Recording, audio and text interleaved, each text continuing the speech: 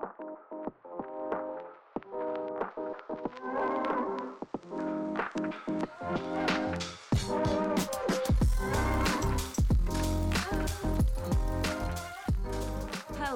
and welcome to Alma College Histories and Mysteries. Here, we'll be discussing different topics related to the history of Alma College and the general Alma community.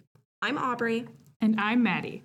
Today we'll be unmasking the masks that surrounded our campus in 1918 and once again in 2020.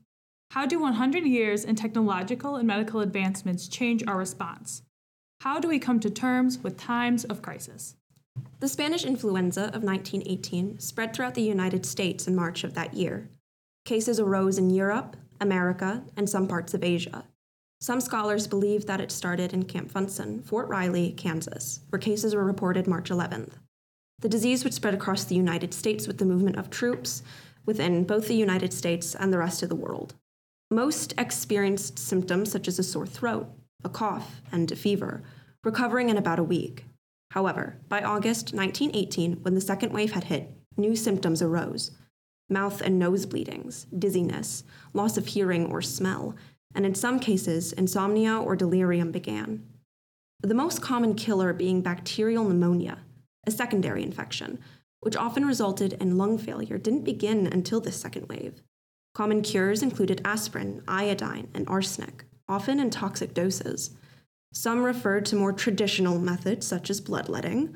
There were no vaccines for the deadly disease or approved treatment plans. This meant that how to handle the pandemic was up to local mayors or health officials, who often knew as little as the general public. By 1920, some 500 million would be infected, nearly a third of the world's population at the time. 20 to 50 million people would die, with some estimates as high as 100 million. Alma responded to the influenza as many others did, with much attention given to the World War and little to the pandemic, with worries that speaking about the pandemic would decrease patriotism. However, when the college did discuss the influenza, it was in small doses, usually consisting of those who had fallen ill and who had lost their lives, such as Herbert Shaw, the first student to die of the disease. People were referred to by their name, their hometown, and condolences were given to families, with individuals falling ill or losing their lives having a large impact on the small campus community, just like the male students and professors who had left for the war. However, the campus responded in similar ways we would see 100 years later. Extracurricular activities such as sports, clubs, and fraternities were the first to be put on a short hiatus, though classes remained in session.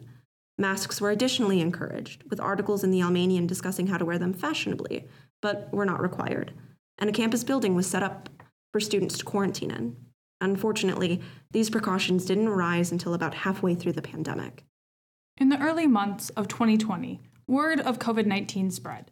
The public heard about it in the news and saw its inevitable growth, but initially there wasn't much cause for concern. COVID-19 originated from Wuhan, China, and with a slow start, many people didn't worry. As 2020 progressed, COVID rapidly spread. Countries like Italy soon became affected.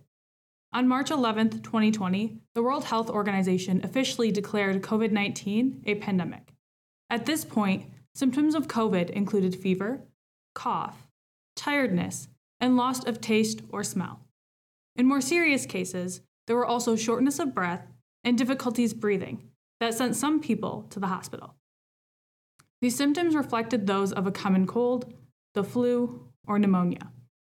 Looking at the Spanish flu in 1918, some of the noted signs of illness were the same.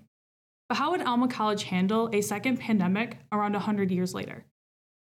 Shortly after COVID was officially declared a pandemic, late at night on March 12th, Michigan Governor Gretchen Whitmer called for all public K-12 schools to close for 3 weeks until April 6th.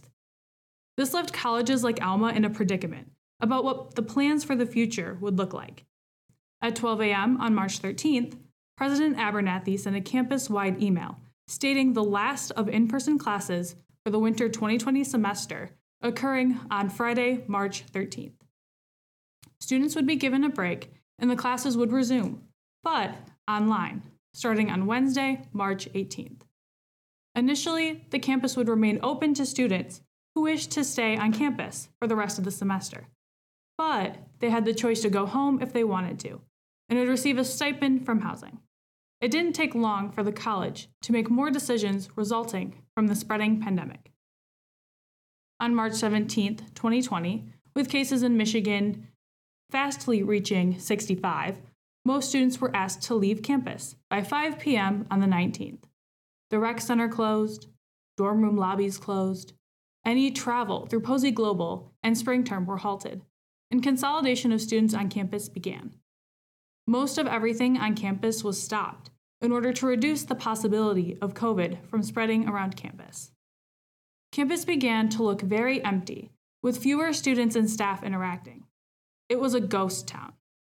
Unlike classes in 1918 with the Spanish flu, in 2020, classes were moved online, and students were removed from campus.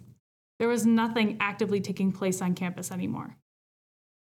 As the pandemic surged on and the 2020 spring term fully converted online, many students and staff wondered what the upcoming fall semester would look like.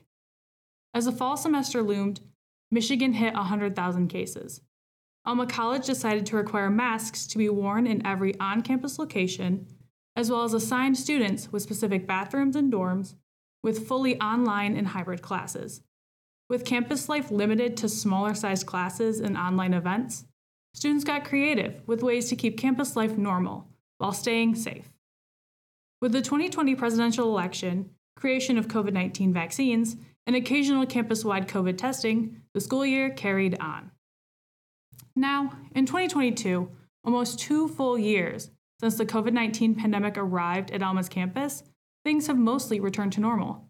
Clubs are fully operating, sports teams can travel for games, classes are mostly in person, sororities and fraternities can hold recruitment in their houses, and school-sponsored travel is allowed once again. Alma is also reducing their campus testing and quarantine periods. This, with news of mask mandates being up to the decision of professors, gives insight into Alma's COVID view today, an unmasked college campus. So, over 100 years passed since the Spanish flu on Alma College's campus. How did technological and medical advances change our response? How do people come to terms with crisis? In 2020, people became creative during hard times. Alma students did their best to keep a positive campus experience, while the college had limitations and restrictions geared on protecting the students and staff by limiting the ability to do things. Additionally, technology allowed for vaccines, helping to reduce the severity of COVID-19, which became available and encouraged for the student body. Finally, a hope for the future and a return to normal filled the student body. In 1918, little was still known about the medical world. There was little knowledge on antibiotics and their treatment process, on the spread of viruses and how to prevent them, on vaccines. But people maintained their morale despite the rise of a pandemic and the continuation of a world war. People remained positive about their present and hopeful for their future. People supported their loved ones and strangers. People remained people, reminding us that 100 years didn't change our opinions on how we treat one another in such troubling times. Finally, reminding us that no matter the struggle, we can get through these troubling times together.